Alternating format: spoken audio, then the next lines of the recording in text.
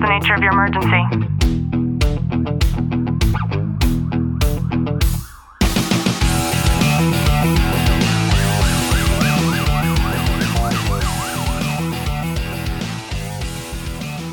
Good morning, everyone. Good morning. Good morning, police, fire, military, and families, and to everybody who is listening in on the Tactical Living podcast. I'm your host, Ashley Walton, and I'm super, super excited. I think I heard that puppy just now. we have 3 puppies downstairs, so if you hear them, I apologize in advance. And I want to pause for a second. I know I usually start these out the same way every single time, but if you've listened to my content for any length of time, then you know that the universe has this divine way of aligning things. And I want to give a massive shout out to all the mothers out there. But just as important as that, I want to give a shout out to everybody who is missing their mom this Sunday in particular. And today's guest aligns perfectly with that topic. Lee had reached out to me. Lee Atherton, it's so nice to have you on our show. Thank you. It's an honor to be here. And good morning, everyone, or good afternoon or good evening, wherever you are in the world or when you're listening. I am smiling. Thank you very much. And I don't want to forget this, but we are doing a giveaway. Lee, you have an ebook. Can you tell us a little bit about that? Yes, my ebook is created for folks who serve others, who encounter death and dying in their work. And I think our first responders definitely do encounter that. It's called Don't Let the Well Run Dry.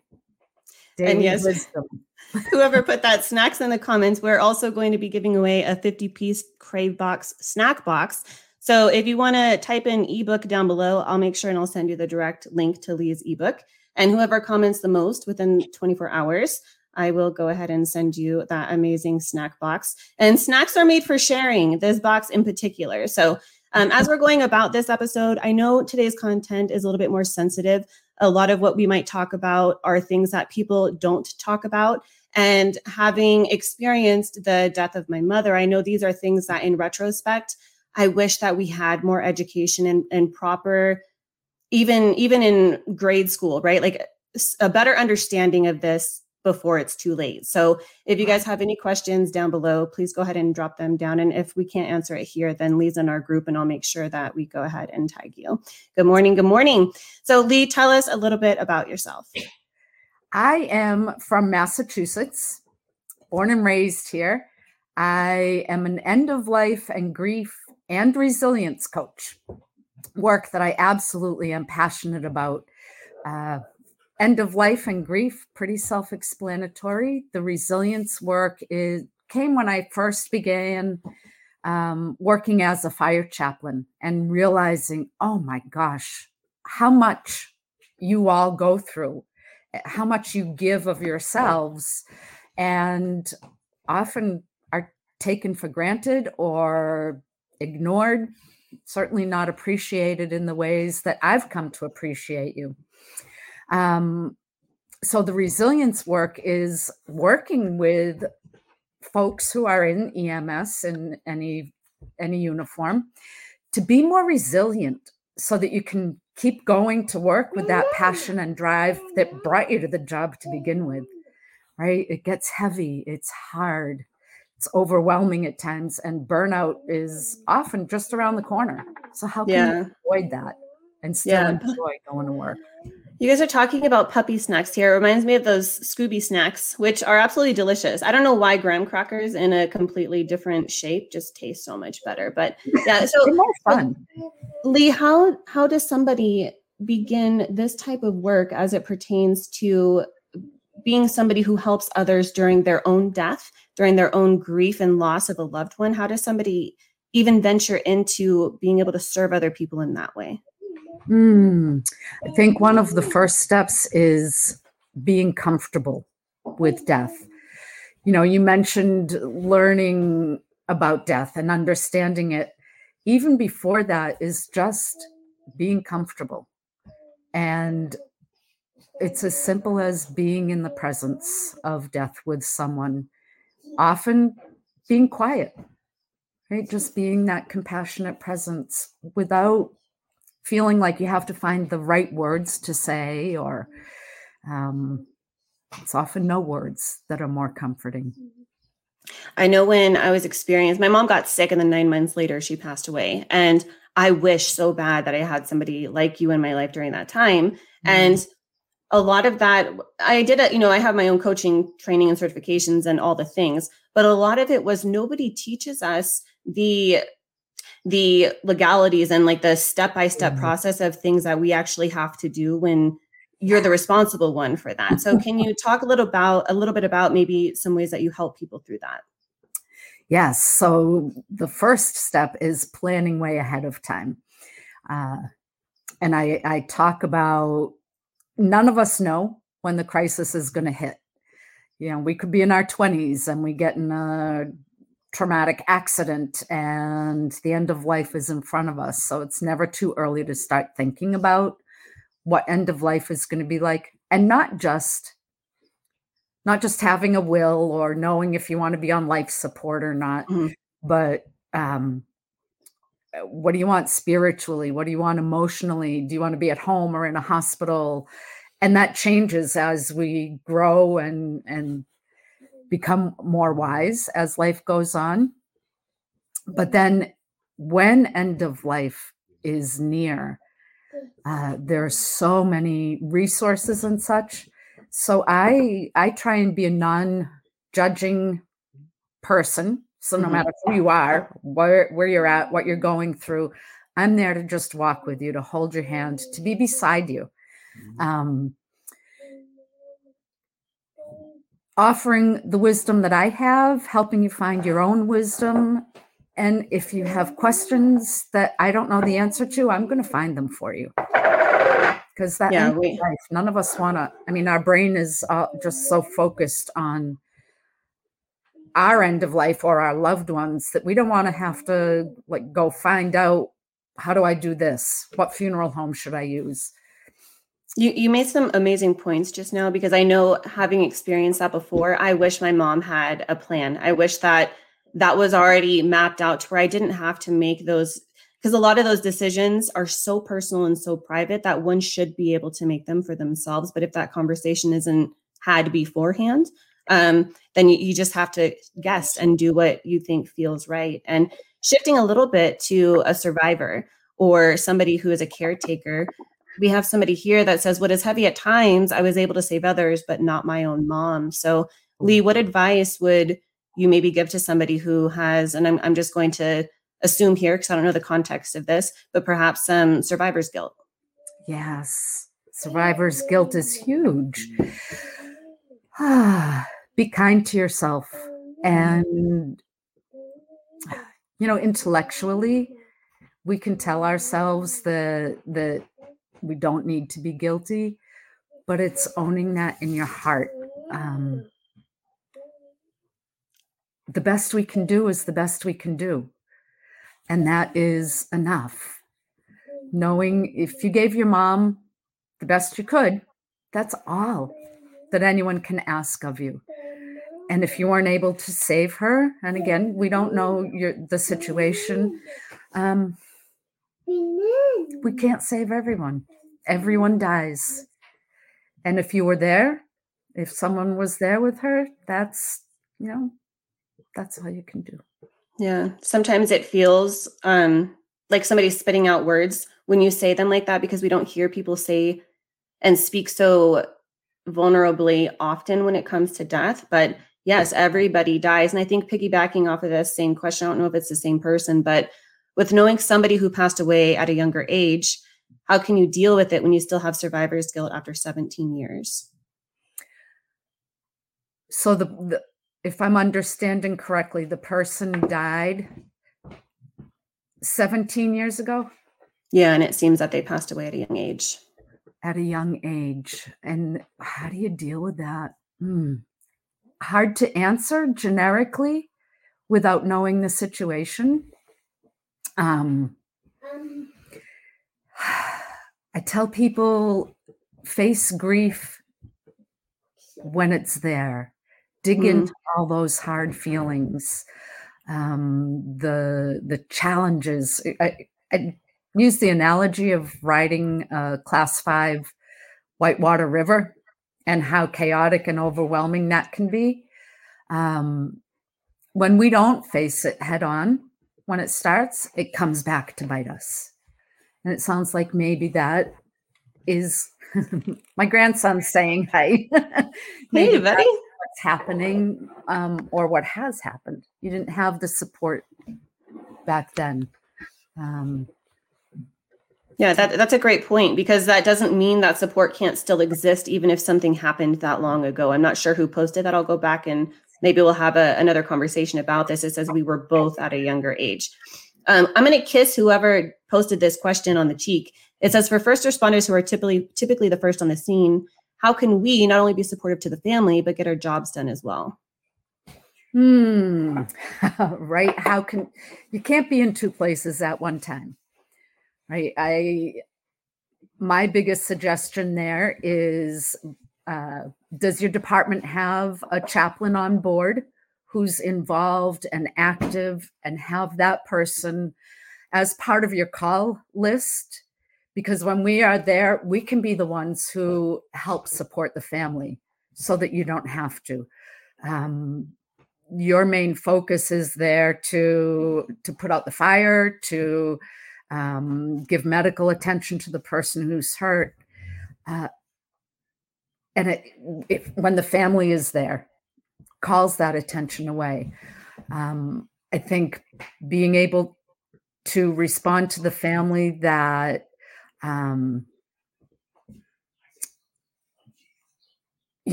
care about you. I care about what you're feeling, but right now I need to pay attention to this, and I'll come back to you. Right. Letting you know they're not alone. I want to point at every single one of you that's listening to this, because I know from so many clients that I've worked with, you try to be all of it to everyone. And Lee, that was the best advice, is to understand that there are additional resources that are there to be allocated so that you can focus on the main task at hand, whatever your main job analysis is. So for me, it's not the prepping, it's dealing with the loss. What are some of the coping strategies, Lee, that you might be able to share for people who have lost a loved one? Coping strategies include be kind to yourself. Let yourself off the hook, right? We always try and help everyone else. When do we take care of ourselves? That's a priority. Are you eating well? Are you sleeping well? Are you not going and taking care of it in unhealthy ways? Find someone to talk to who can just listen. In my course on resilience, I do a lot about preparing ahead of time.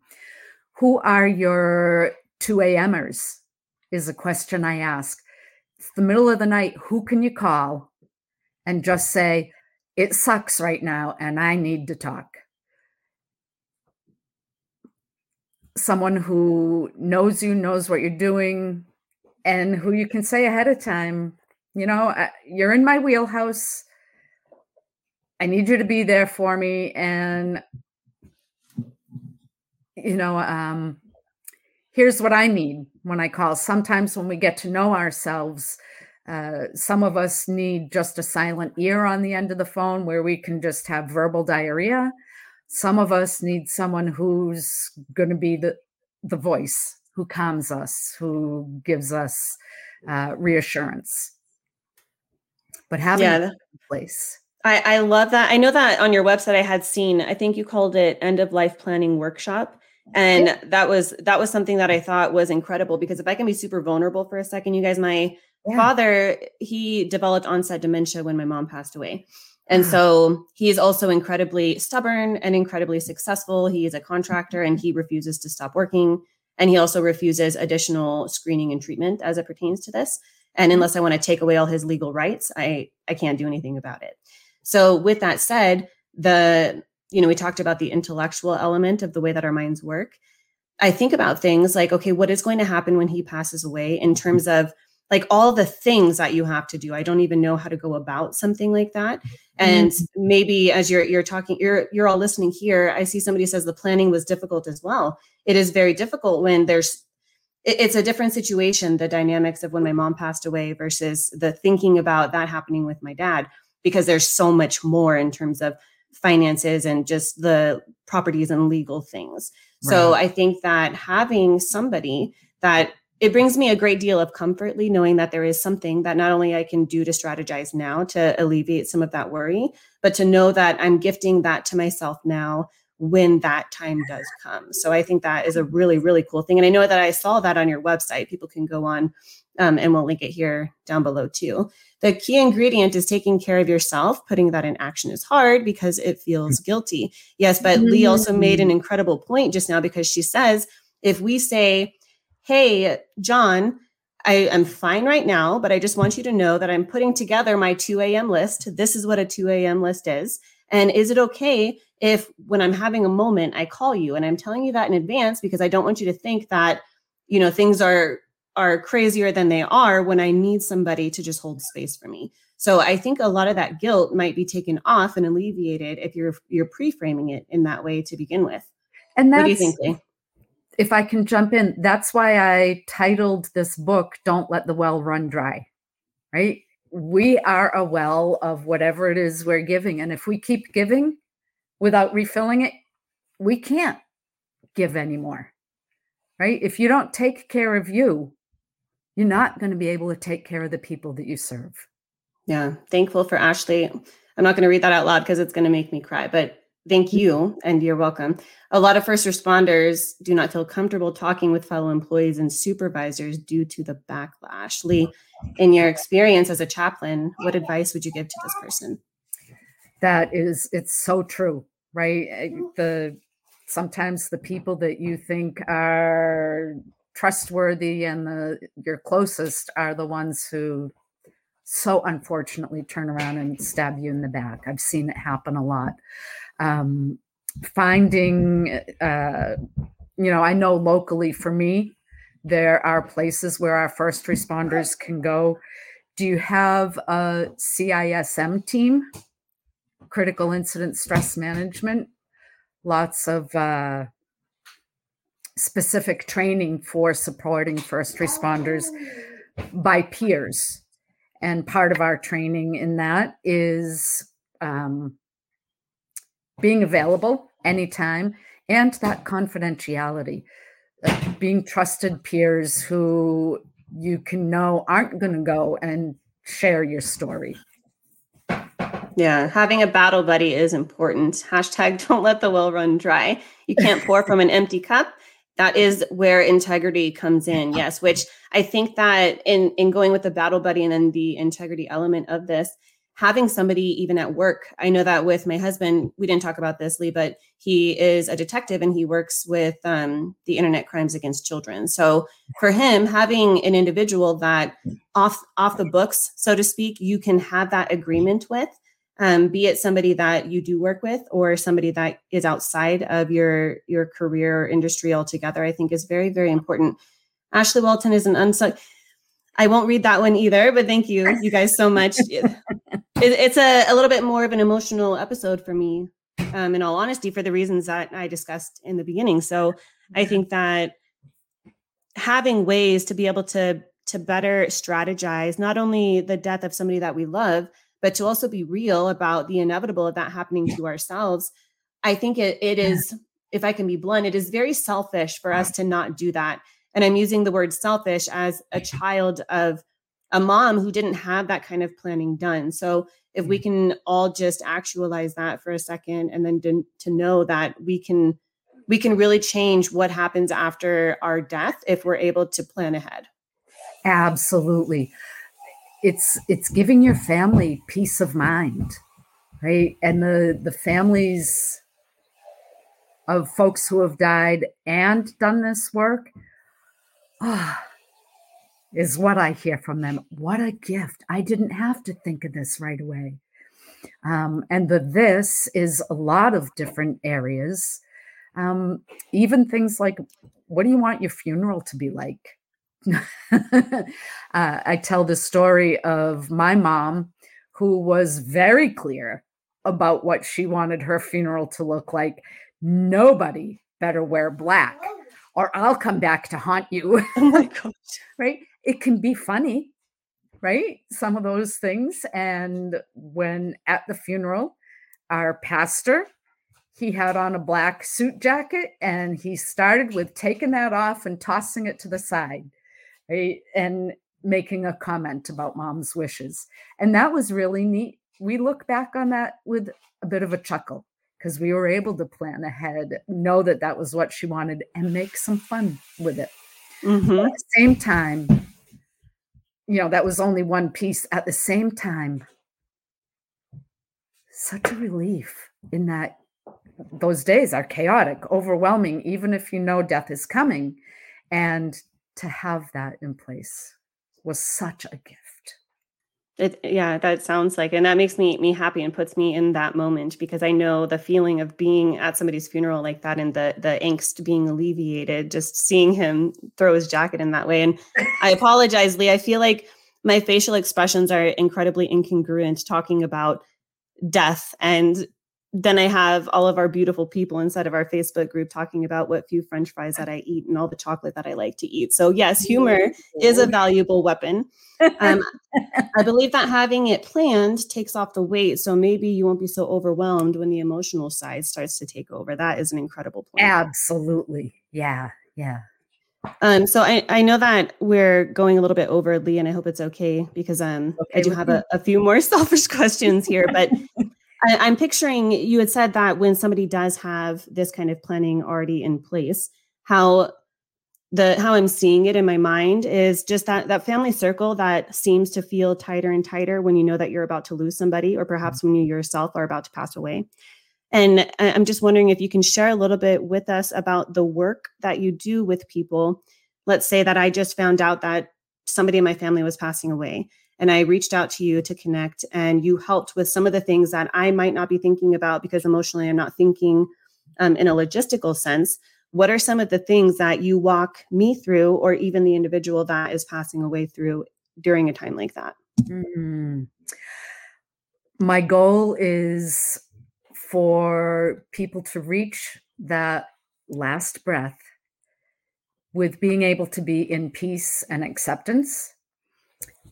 What everyone needs to get there is, there's such a wide range. So some of my conversation is what needs to be said, what needs to be done, going through what do you want the end to look like in terms of who are the people that you want to be around you?